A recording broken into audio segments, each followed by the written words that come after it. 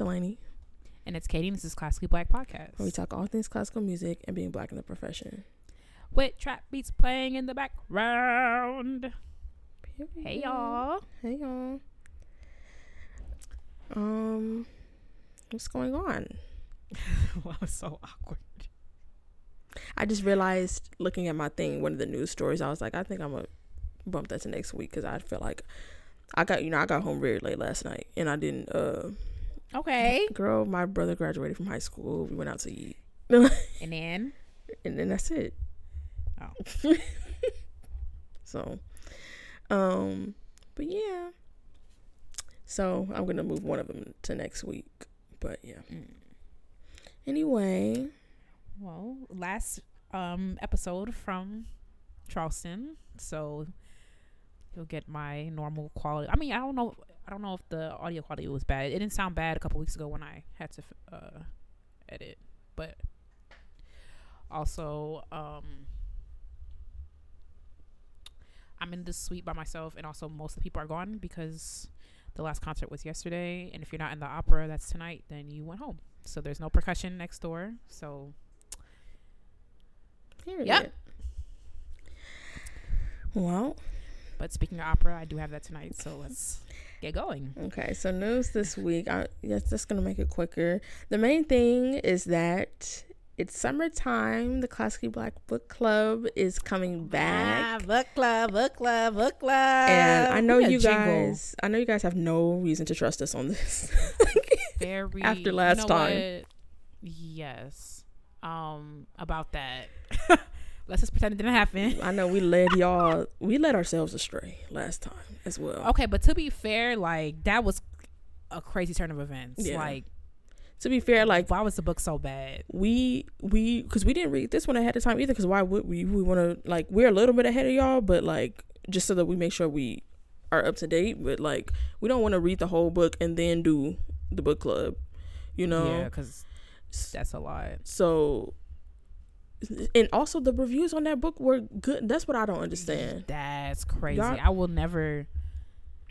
And we had no reason to believe it was bad. Exactly. That's why they banned books. Okay.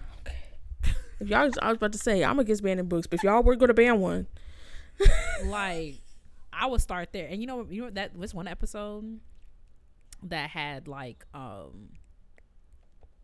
we got like a 2-star rating. It had to be him, because that's so random. And because Anna was one of them. Well, but I give you right better. Well, he did just come out with a new book, so. But you know what I will say? I met this amazing girl. Her name is Kennedy. She plays bassoon, and she was so sweet to me. She was like, "Oh my God, you do Classically Black. I love Classically Black."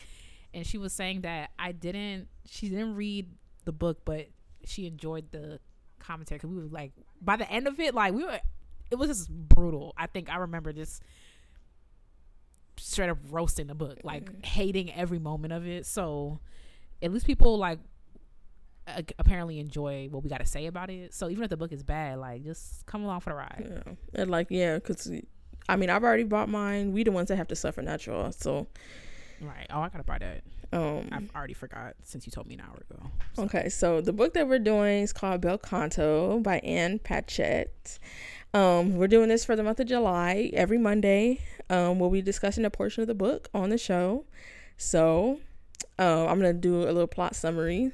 It says, somewhere in South America, at the home of the country's vice president, a lavish birthday party is being held in honor of the powerful businessman, Mr. Hosokawa. Roxanne Koss, opera's most revered soprano, has mesmerized the international guests with her singing. It is a perfect event until a band of gun-wielding terrorists takes the entire party hostage. But what begins as a panicked, life-threatening scenario slowly evolves into something quite different. A moment of great beauty as terrorists and hostages forge unexpected bonds, and people from different continents become compatriots, intimate friends, and lovers. I didn't see that whole terrorist and hostage part. Yeah, I didn't see that part. Bonds. Okay, we're gonna see what that's about. I already spent my money, so. Already off to a little rocky start. I don't even get the book yet. Okay, so we're gonna post this on social media, but I'm just like also gonna say our reading schedule here. And this is the episodes. These are the chapters we will be discussing on the episodes that come out on these days. So not like the week of this we're reading these chapters. We will have read the chapters on these days. July 3rd, we're gonna be discussing chapters 1 and 2. July 10th, chapters 3 and 4. July 17th, chapters 5 and 6. July 24th, chapters 7 and 8. And then for July 31st, chapters 9, 10, and the epilogue. So. Wait, is it like a novella? No. How big is the book? When it's like maybe like 300 some pages. Oh. It's around what? Chapter's long. It's around the size of the one that shall not be named. Oh, okay. Yeah. Chapters like are short. Yeah. I mean, not a lot of chapters. Yeah, that's what I was thinking too. Because then I was like, I don't know about this, but yeah, because I know that the last one was hard to divvy up, but this one, because there's 5 Mondays in July, so it was better. But yeah. Okay. Yeah. So join the fun.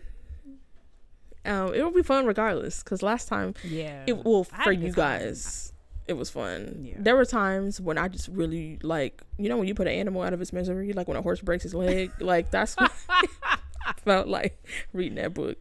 Oh my gosh. Okay. Okay, and then this is the last thing I just wanted to bring attention to. There's a GoFundMe in the description of this episode for David Dickerson, who some of you may know. If you don't, David is a horn player who was recently involved in a hit and run on his bicycle and was in a coma. And last I heard, he was able to move like an arm and his head, and his mouth. So he's out of the coma.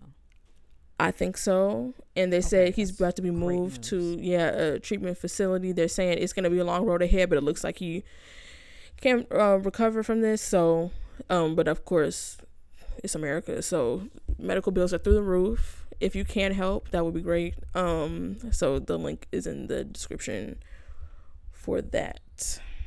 And yeah, I hope he gets well soon.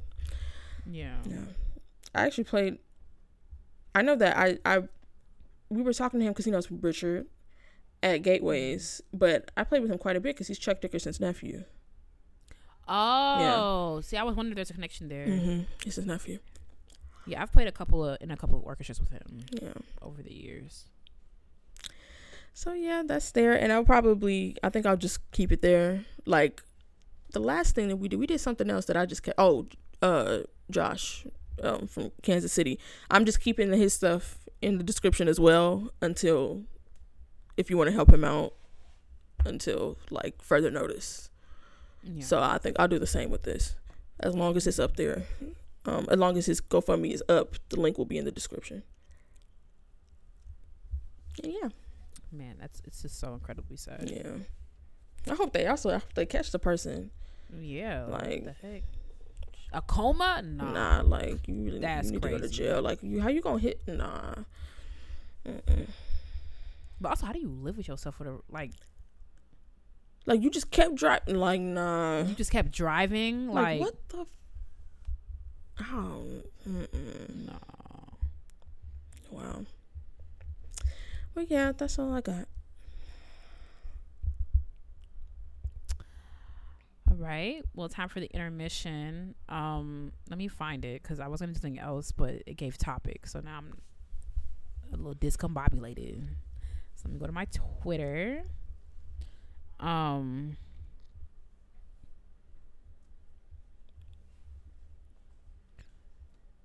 So someone, here I'll say who, at Tam Sully 12 tweeted, without Googling, name a famous historic battle. And we've done this before, like with composer beefs. Like I just post a picture of Brahms and Tchaik, but I thought we would talk about this more like in classical music, like what's a historic battle.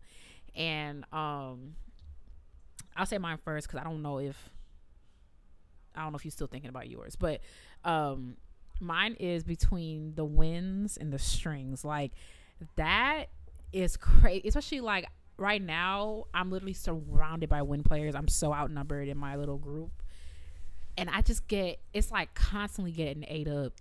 And I feel like it's also, if you think about even like the separation of it, it's kind of funny too, because it's like they're on risers and we just in the front, so it's like it's really a divide. Like, and they love saying like, because I hate one thing I say that to just piss off Tyler just for fun. I'll be like, I hate playing principal, which in general I do. If you know that about me, I hate playing principal because like you just got to be on too much. Like you gotta really. And Tyler's like, well, when I play flute, I'm like, oh my god, you're gonna be so hard body. Like okay, like we was all at the petting zoo. I picked viola, you picked flute. Like what? Sound like right? Sound like you fell off. Right? Like I don't gotta go as hard. Like I'm so sorry. Or like last summer he got mad at me because I said I didn't like chamber music because I'm not really a chamber music girly. I enjoy listening to it, but I don't like playing it. Because for the same reason, he's like, well, you gotta know your part. I'm like, oh my god. But like they really be dragging us because it's like the string players. I'm like, we'll be like, we got more notes, and then they'll be like, y'all not even playing all the notes. But I will say I got the best compliment from Olivia because like there was a concert where she wasn't playing the first half and I had to play the first half, and she's like, Katie is really playing all the notes. I'm like, yes. Like, so don't talk. You're not talking about me. Like, I play all the notes. And then, or like, there was a time in rehearsal, like, the conductor made us do the violas, made us do something, and they were like, damn, like, Katie playing all the notes. I'm like, yeah. So chill on me. Like, I know my little part, but like, they got mad beef with us. Like the string players, they always whatever. Like, it's all da da da. Like, that's crazy to me. Like, y'all gotta chill on us. Also, to be fair, like, yeah, y'all are one and apart. But we gotta make 12 people sound like one. Y'all don't. It's a different type of struggle. Like you get to do your own little thing because like something was happening like in Symphony Fantastique where like the flute had Tyler had something with the first violins and it wasn't together. And you know Tyler, he was like, well, I'm watching Jonathan, and it's like I understand that, but 12, especially we don't play together. Like this orchestra will never exist again, right? So it's like. You got to get 14. It's like 14 first. You got to have 14 people to play. Sound like one violin and play with the flute. Nah, don't play with us. That's crazy. Like y'all don't. Nah, I'm not gonna take too much slander. I mean, I have to take it here because I'll literally just get yelled over. But this is my podcast. Like we not taking it. Stand up. Justice for the strings. Okay, you about to start a war. In the comments in the next episode. Right, because I'll be like, well, y'all never come to rehearsal prepared. I'm like, that just sounds like what you mad about? Stink. Like, don't worry about what I got going on and what I'm doing and where I'm coming and where I'm going and what I got prepared and what I don't got prepared. Like, worry about you and your part. That's what you wouldn't be so mad if you were just worried about what you got going on. Don't worry about us. We cool. We good. Yeah. I feel like, I mean, I personally have beef with multiple composers. I feel like so. I was debating on whether I should do between me and Strauss because I really do have beef with him. I have beef with him, like just bass players in general. I don't know if other bass players feel this way, but they all too. The way he be carrying on with, first of all, everything got to be in unison, and the thumb position stuff, like way up in thumb position. Not way up, but like you in thumb position in orchestra. Like I just feel like if nobody else is really doing all that. If you're gonna do all that, we need a sonata from you. Like I feel like that's what it's reserved for. But another one I was thinking though is the beef between, I don't know whether or not to include y'all in this, basses and the conductor / the rest of the string section, because I just feel like we just so like separated. Like y'all don't really like let us in like that. Like I feel like it's mostly, what you mean, it's mostly the conductor though. That's why I was like, I don't know whether or not to include y'all in this, but like I understand like functionally the bass is like half a string instrument and like half the time we with the low brass. But like all that whole, like I can't tell you how many times in orchestra over the years I've heard strings and basses. Like, okay, low key, I've said that before. see, you're included. You're included. Or no, but to be fair, like we like lower strings, like that doesn't. I've noticed like that's y'all. That's y'all. There you go. And or when they start strings and then they'll stop because they realize we're playing and like, oh, I didn't mean y'all. People don't really be thinking about y'all for real. Like, I feel like you get the most attention like after the classical period because y'all actually got something going on. Yeah, distinctly. But yeah, they got beef with you and tuba. But see, that's so funny to me because like you when basses stop playing, you notice like the bottom drops out. So some respect on our name. They got mad beef with you. I felt so bad because we were leaving stage. Me and Aurora were leaving stage, and this bass player came, and we like stopped and like let her go first. And I told Aurora, I said, I'd rather separate salt from sugar. Not salt from sugar. Yeah, salt from sugar, grain by grain. I don't understand that lifestyle. Like, I don't get it. I'm so sorry. Like, what, having a bass? Like, oh my, like it's like the most inconvenient. There's no other instrument that's more harp. And harp is more inconvenient. It's heavier. But like, I couldn't imagine being a bass player. And I also wonder, like, yeah, I wondered, like, what do harpists take their harps everywhere, or is it like in some cases, is it like a piano situation? I don't know for sure. Because I know they do travel with them, but like, yeah, I don't know the. Yeah, I'm not sure. I must pay attention with Memphis, but because like in Memphis, like they go through a different door. The cardage instruments go through a different door, so I don't really pay attention. And she on the other side too, so I don't really know what she be doing. But here, they've been carting her around, which freaking sucks. But they have like parking passes and stuff, like so they at least they can park up on the door and stuff. Yeah. But when I watched, okay, to get into the pit for Vanessa, there's stairs, and that man comes and has to carry that harp up the stairs. I'm like, that's crazy. Yeah, carrying a harp like, is so awkward. Yeah, like I guess that's a more inconvenient because like I've lifted a bass before, obviously for like I taught middle school orchestra, like, and I've also carried a bass for kids, like because like I feel like always the smallest kid want to play bass, so I've carried a bass for students before, but I just could not, like, I don't understand how y'all do it, and like it don't seem like they always get cartage here. Like I feel like I've noticed like when it rains, it's only rained like 4 or 5 times over the past month. Like that means you're walking with a bass for 17-minute walk with a bass. Yeah, and and I would not be doing that. Y'all would have to come get me. Like I'm not for 17 minutes is crazy. That's when I can't, like, I'm not gonna do too much on Splutter, like maybe like because I did see them get picked up yesterday and it was not raining yesterday. It was actually very nice yesterday, so I don't know, maybe the people who are walking want to walk. That could be it, but like I've only seen them get cartage for sure, like in the rain, and I'm like, that's crazy to me because honestly, me personally with a cello, like y'all gonna have to come get me too, like how the cello crazy. Because sometimes my viola I don't even be noticing my viola be heavy until I come to this festival because I never have to walk with it. I never wear my walking from the car to rehearsal. But now I'm walking 17 minutes with a viola. Now my back wet. That's crazy. Like I'm too old for this. I'm having a great time, but that's why, like, when I look at the bass, I be like, it's a pain. And you gotta, like, ass. you don't know what. And I see why you don't like gigs, because like you don't know what the stairs gonna be looking like. You don't know if you got to go into the pit. Like you don't know. Like there's so many variables that as a violist I do not have to think about. How big are the doorways? Because then sometimes the door be like, I just don't. I just like it's such a pain in the ass. Like, and I'm too clumsy to be, because my bass would have been had a hole in it. Like that's why mine do. That's why, like, I remember at Eastman they would be like. I remember, I forget her name, old girl in the office where they do the orchestra stuff, and was like, oh, the string section is gonna be in OSL 101. Haha, I know that's bad for y'all bases. And I'm like, yes, it like literally is, and like not in a funny way. Like it's almost impossible to get to OSL 101 without hitting your base on something, unless one of us has to go down there first, and then we go outside the building on the side and then come up those stairs. That's the only way. Because But I just don't understand, like, as the orchestra manager, why can't they just, because the orchestra office is also right there, why can't they just be like, bases come through the side door of that little street?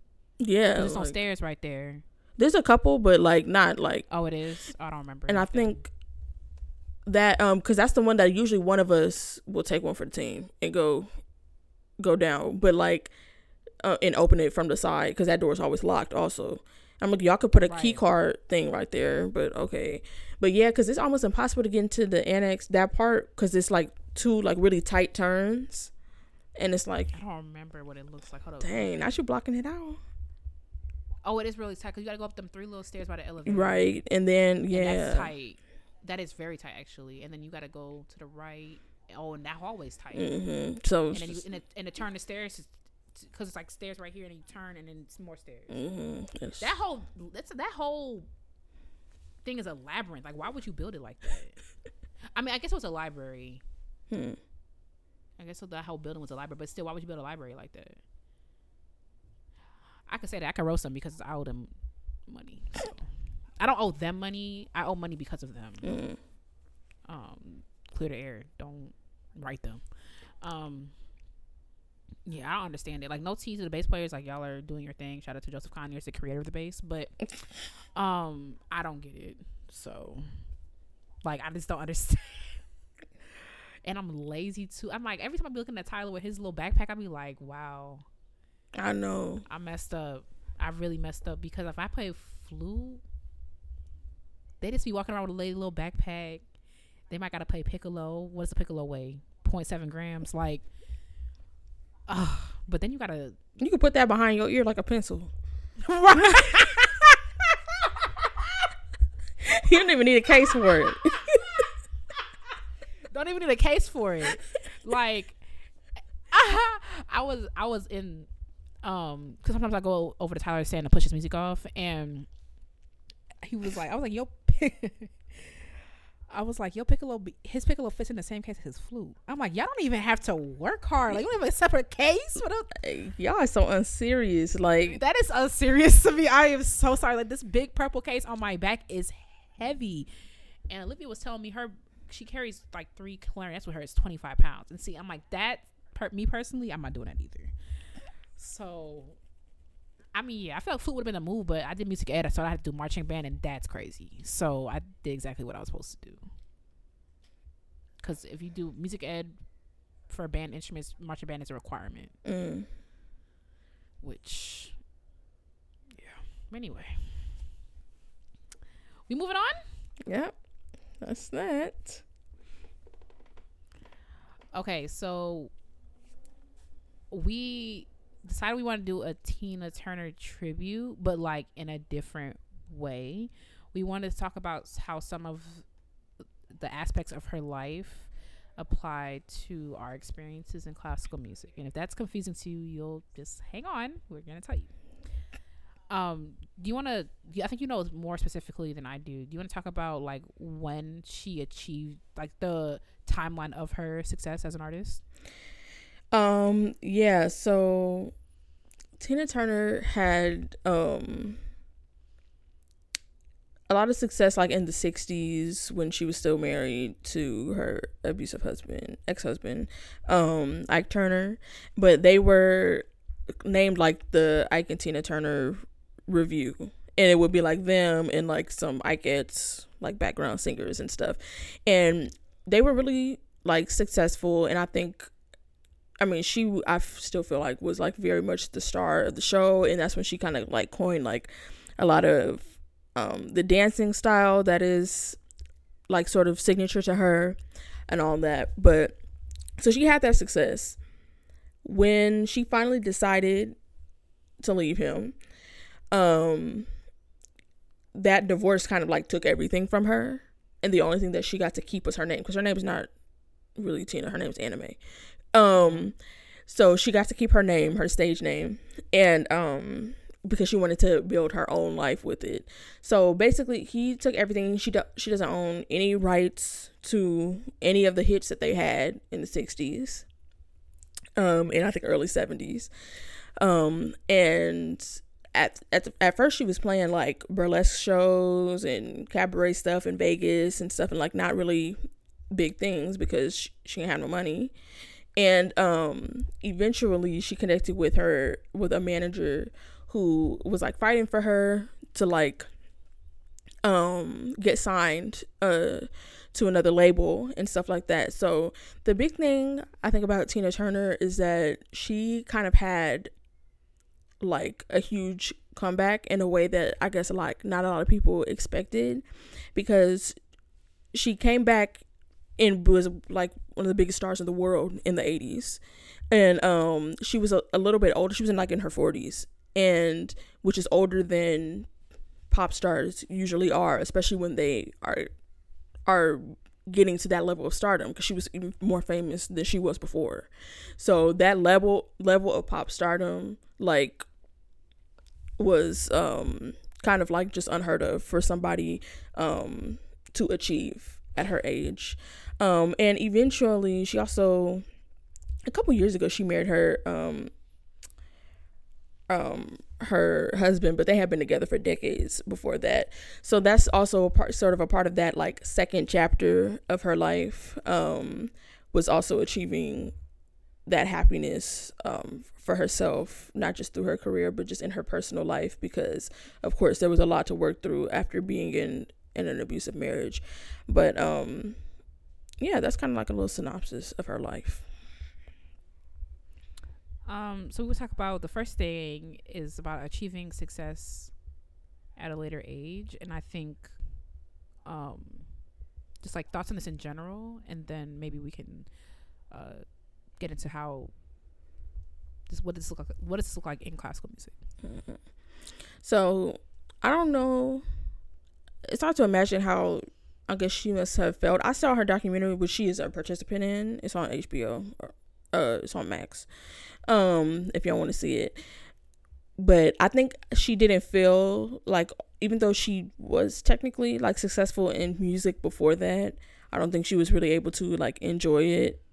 Mm-hmm. So like, I guess it is like success at a later age still. I personally, this is something that I'll be getting kind of itchy about. I'm not gonna lie. I'm not gonna lie, because like I just feel like I don't know how long I could wait. Because some people love telling you, oh, so and so didn't pop off until they was 53, or so and so then whatever. Like how Tyler Perry is a billionaire, but he was sleeping in his car before that. Like I don't know if I could really if I could really go that far, if I could stick it out for that long. I think mainly because I have a very low tolerance for suffering. Like, like I've noticed that like if you want to see a drop in my mental health like this, I have any inkling of suffering. Like people was laughing at me the other day because like it was raining. I'm like, I'm not walking home in the rain. Okay, suffering. Okay, suffering. I'm like, I refuse to suffer, and they were like, suffering. I'm like, I'm so sorry. Like I'll meet y'all there. I'm an Uber. Like. I don't have nothing to prove. Me personally, like I'll see y'all there. Like, Katie. Like I just have such a low. Like it's so bad. Like if I could do a really good little woe is me. Like I have such a low tolerance for suffering. So it's like that's my gripe with like you'll be a billionaire at 50. I'm like, so what am I supposed to do in the meantime? Yeah. But I think like. Also, like society just makes you feel like the whole success at any age thing is a anomaly. Mm-hmm. Like you're supposed to. We were talking about this a little bit before we even started recording about like family members being like, "So what you got going on?" Because when I was your age, and it's just like, not only is it like a different time and a different world that we are inheriting, it's also the fact that. It can happen anytime, like just because, and also like what's your success to you is not what success is to me. So Yeah. Yeah. And I think like specifically for classical music, I mean, I think earlier on, like it was like when you graduate from this school or this specific place, it's like, yeah, you just get a job and that's it. And that is just, I was talking to so many people, like that doesn't happen like that anymore. Like, I'm so sorry, like there's so many no hires. There's so many no hires. There's one person here that had a job and didn't get tenure. Like, there's so much more variables. And I won't say who, but I remember having a conversation with someone and he was like, I'm so sorry, like I really believe that if I was playing at my same exact level 40 years ago, I'd have had a job. And I think that's true, because also the level of classical music in any field, the level continues to increase as time goes on. Like, the way they were playing basketball now is not how they were playing basketball 50 years ago. Like, every single I could have been in it, drafted. Like, you know what I'm saying? Like, the way they were playing basketball, the way, I'm like, you think about, like, that's why Simone Biles was such a huge deal, because they were like, girls were not flipping like this even 20 years ago. You know, like, every field, the level continues to rise. So, but what sucks is because, like, I feel classical music moves so slowly. It's like, when you graduate from your little conservatory, your little master's degree, big money, like, okay, go win a job.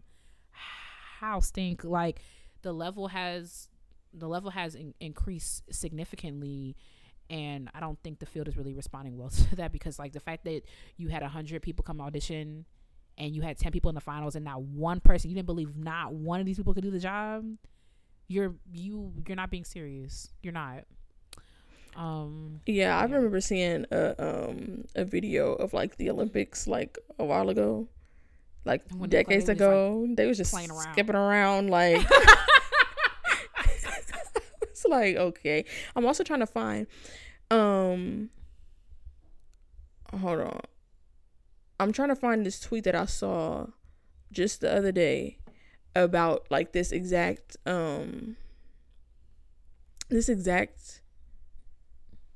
issue. Dang, I'm trying to find it, because it was basically about it was about academia though, and it was about this girl. Her dad also had a PhD, and she was saying that, like, she, like, is struggling to get, like, a part-time lecture position, and he was like a full professor with tenure and all that type of stuff. She said she got more publications now than he had in his entire career. I was just like, and also I feel like, maybe I'm just making this up, maybe someone from academia can hit us up, but, like, I also feel like PhDs, DMAs are at least more accessible now. More people have them, and maybe they're not more accessible, but I think I'll take that back, but more people are getting them. Like, literally, when I didn't know what I was going to do after Eastman, I matriculated into a school. I was going to get a DMA, and I pulled out last minute. It's like, it's just kind of like the natural. What was that? You know this. You know this in 2019. Oh, yeah. 2019. I didn't know. Yeah. It was a DMA. Girl, I was supposed to go. I didn't know we got to that point. Yeah. And it didn't feel right. I'm happy in the long run. I'm happy I listened to that, because my gut told me not to go. But I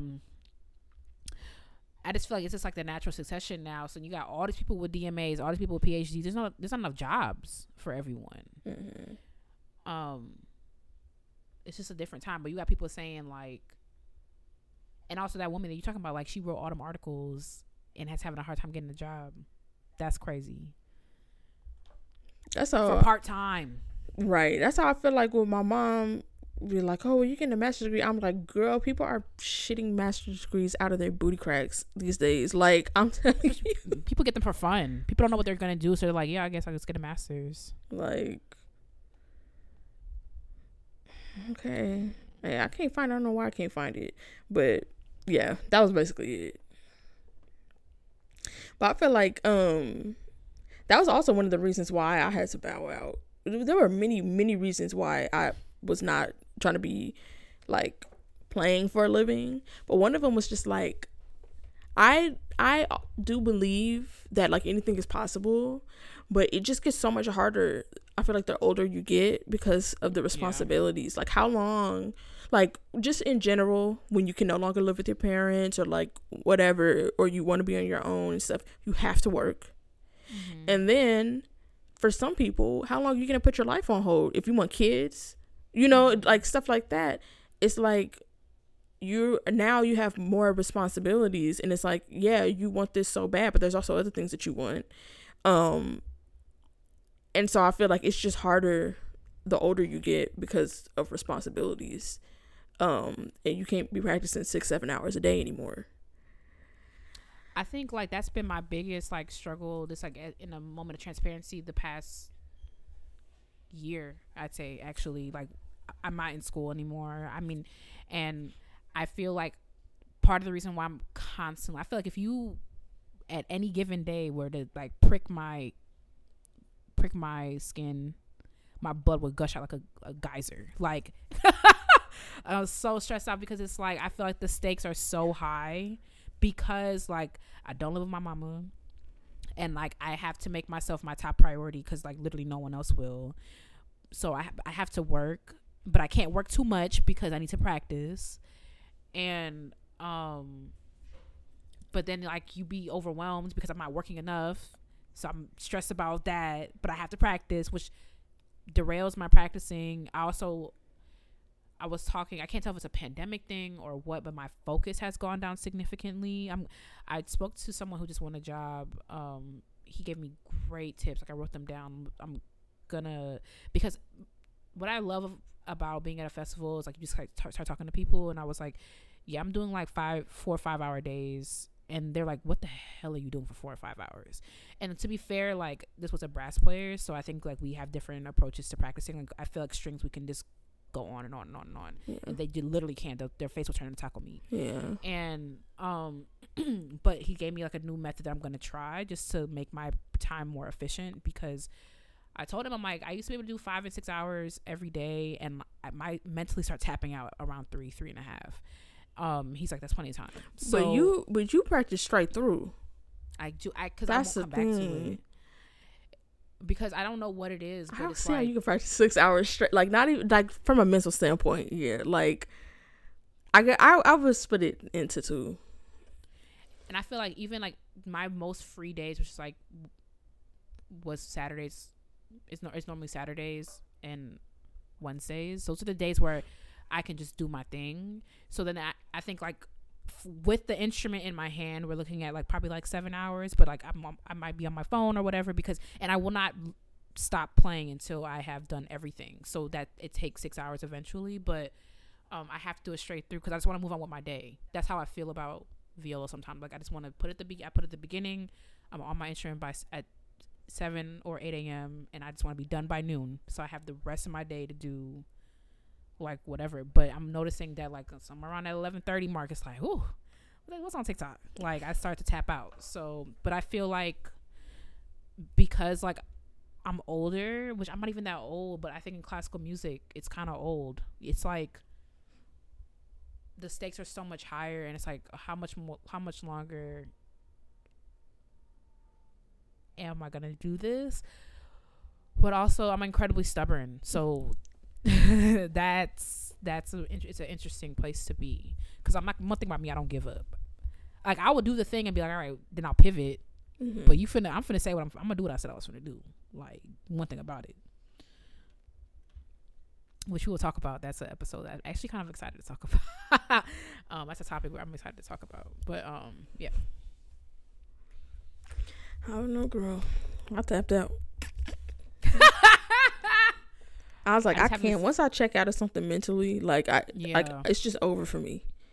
That's why I was in denial so much, because I kept thinking like it's gonna come back. I'm gonna bounce back at some point, like whatever. But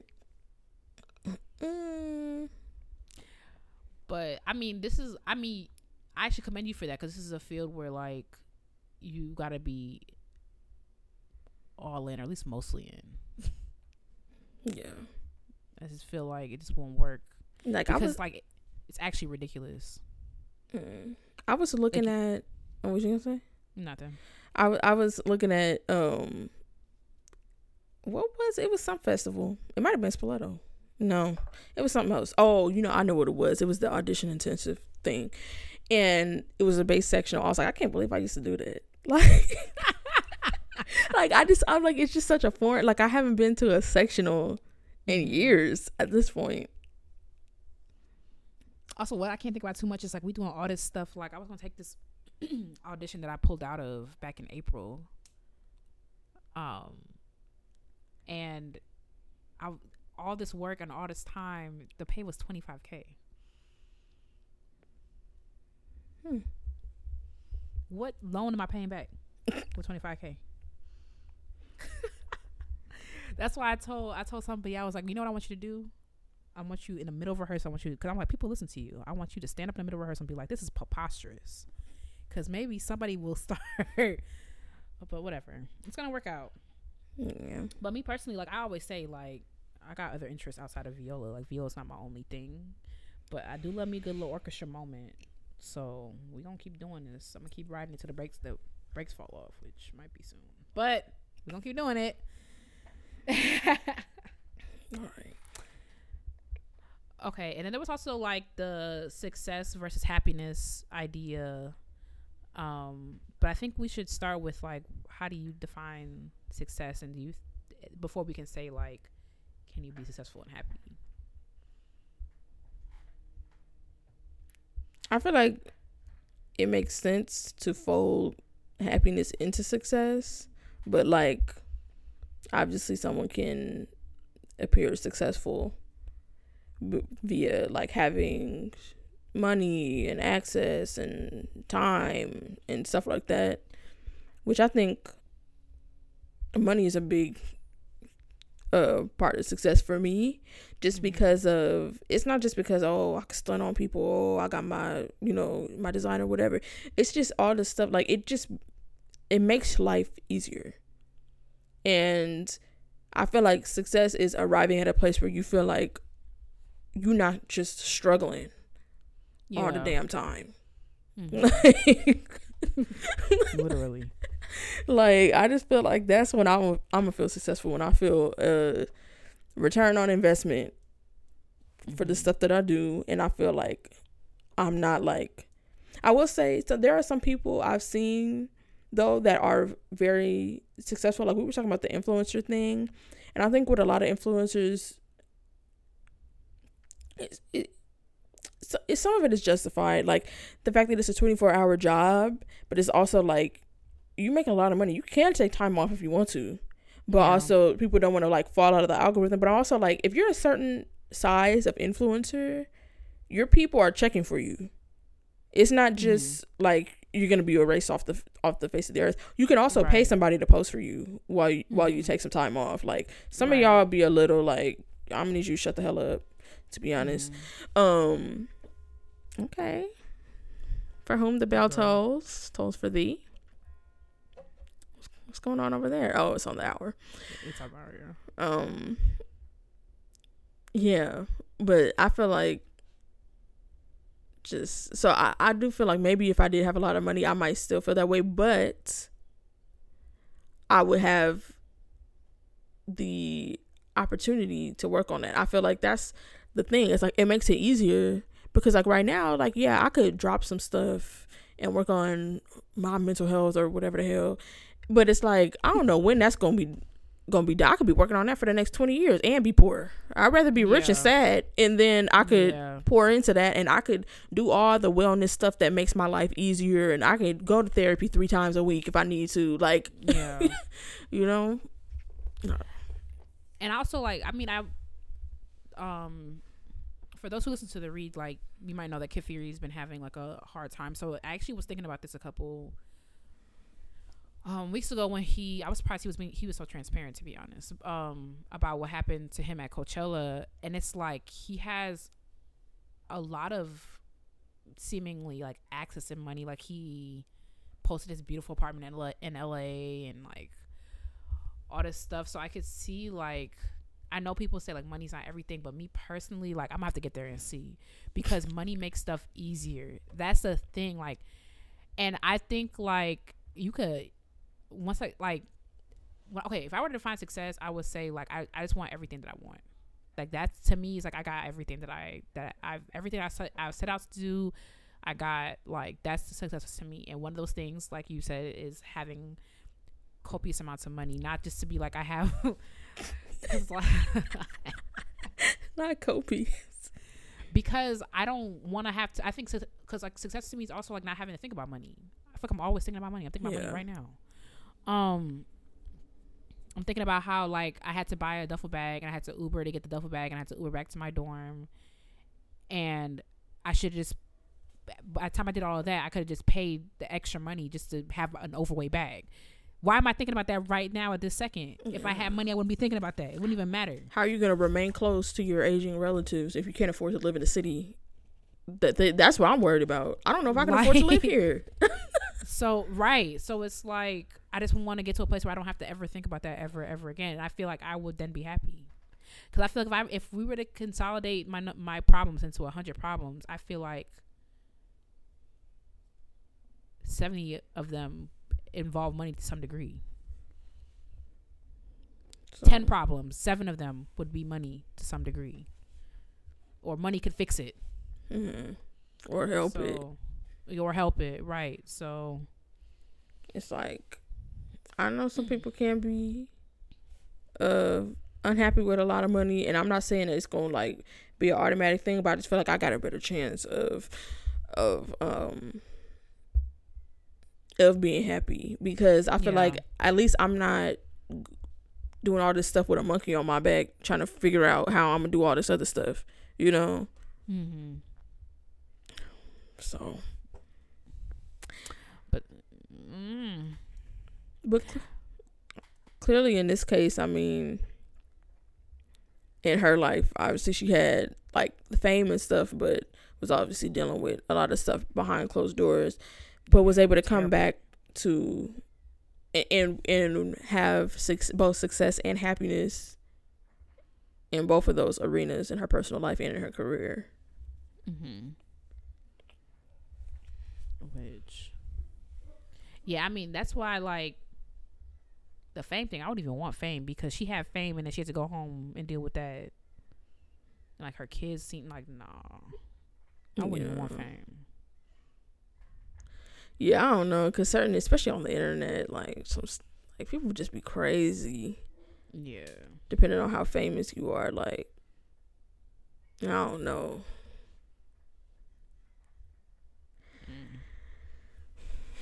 But yeah, I kind of want to hear y'all thoughts. I always say that and y'all don't do that. I think that's kind of funny.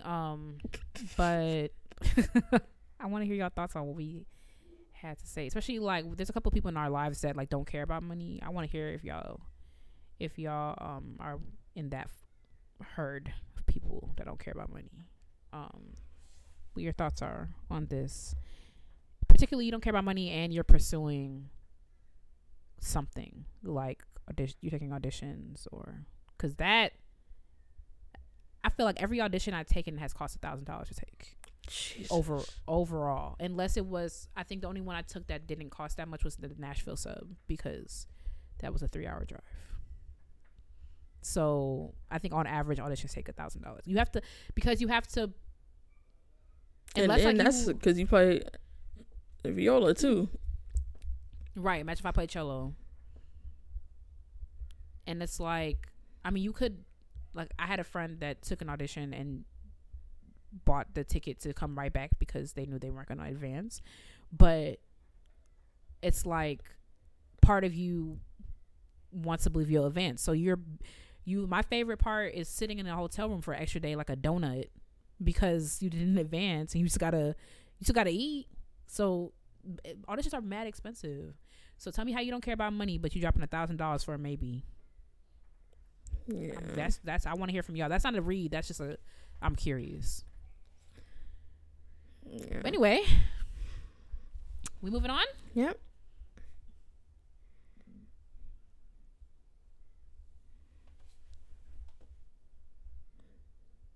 Or not. Shut up. All right, y'all. It's time for Black Excellence, where we hype you up, gas you up, and give you your props. There's room for everyone at the top. This week, I'm talking about Shaquille Southwell. He was just appointed to, is it principal clarinet? I should know that, right? Yep. Principal clarinet of the Louisiana Philharmonic Orchestra. He's from Atlanta, Georgia. Okay. And of course, he's a product of the Atlanta Symphony's talent development program. He graduated the Juilliard School with a bachelor's degree in music, where he studied with Anthony McGill. He studied with a bunch of other people too. That I'm not gonna. That's a lot of people. He's passionate about teaching, and his students be playing all over. And when he's not teaching, he's baking and doing hot yoga. Okay, do your thing, Shaquille. But anyway, shout out to you. And yeah, big Shaquille, not the little one. Period. My piece of the week is Longsome by Nicholas Britell. It's from the Succession season 4 soundtrack, which is very, very good. The Succession soundtrack. No, it is very good. I don't, and I like the music from Succession is very good. I don't think I've ever really listened to. I have the other soundtracks, but I don't listen to them. Mm-hmm. But this one, like, there's just some really good music on there. I'm like. But also the season was kind of sad, so like some of the music I'd be like, okay, be reminding me of stuff. But no, this one I actually was like, I might be listening to some of these for real. Oh shoot! I have suggestions on my list when I get past next week to start watching. Also, did you see Mermaid? No, not yet. Did you? Girl, I almost cried. It was just go. I was just like smitten. Like I know, like. I went with a mixed bag of people, so like there were like critiques from people, but I was just like, girl, you have to get up on my face with that, to be honest. I was freaking like it was just gorgeous, just like to see like Halle doing her thing, like being the mermaid. Like the music was good. Like Aquafina got a song that kind of was like, I felt bad because I was like, I kind of added it to my library. I don't know, she kind of ate it up. I want to see it again, actually. And I'm trying to decide, like, because it goes to streaming on July 8th. And I'm like, should I just wait? I'm probably going to wait. But I want to, I think I might wait, actually. Because by the time I get ready to go to the movie theaters again, it's going to be July 8th. But, girl, you got to see it. It was freaking gorgeous. Like, she just looked like, she's like she's perfection personified. It was just, yeah. I don't care. You can't really talk to me too much about Mermaid. Okay. Period. All right. Thanks, y'all, for listening to Classically Black Podcast. Don't forget to follow us on social media at Classically Black Podcast. You can join the Ebony Tower at patreon.com/Classically Black Podcast. Come on. Don't you want to join us? Especially like, okay. It's a little skimpy right now. Yeah, but you know I'm at Spoleto. Like, you know where you know what time it was. When I get back, it's gonna be mad exclusive content. You don't want to be missed out. Like, also, it's not that expensive. Like, come on, man. Come on. If you're black, you can join ISBM for free. That's IS Black Musicians on social media. ISBlackmusicians.com. Follow us on social media at Classically Black Podcast. I already said that. If you have a piece of the week suggestion or a Black excellence suggestion, send to classicallyblackpodcast@gmail.com. Thank you for listening, and we will see y'all next week. Bye, y'all. Arrivederci.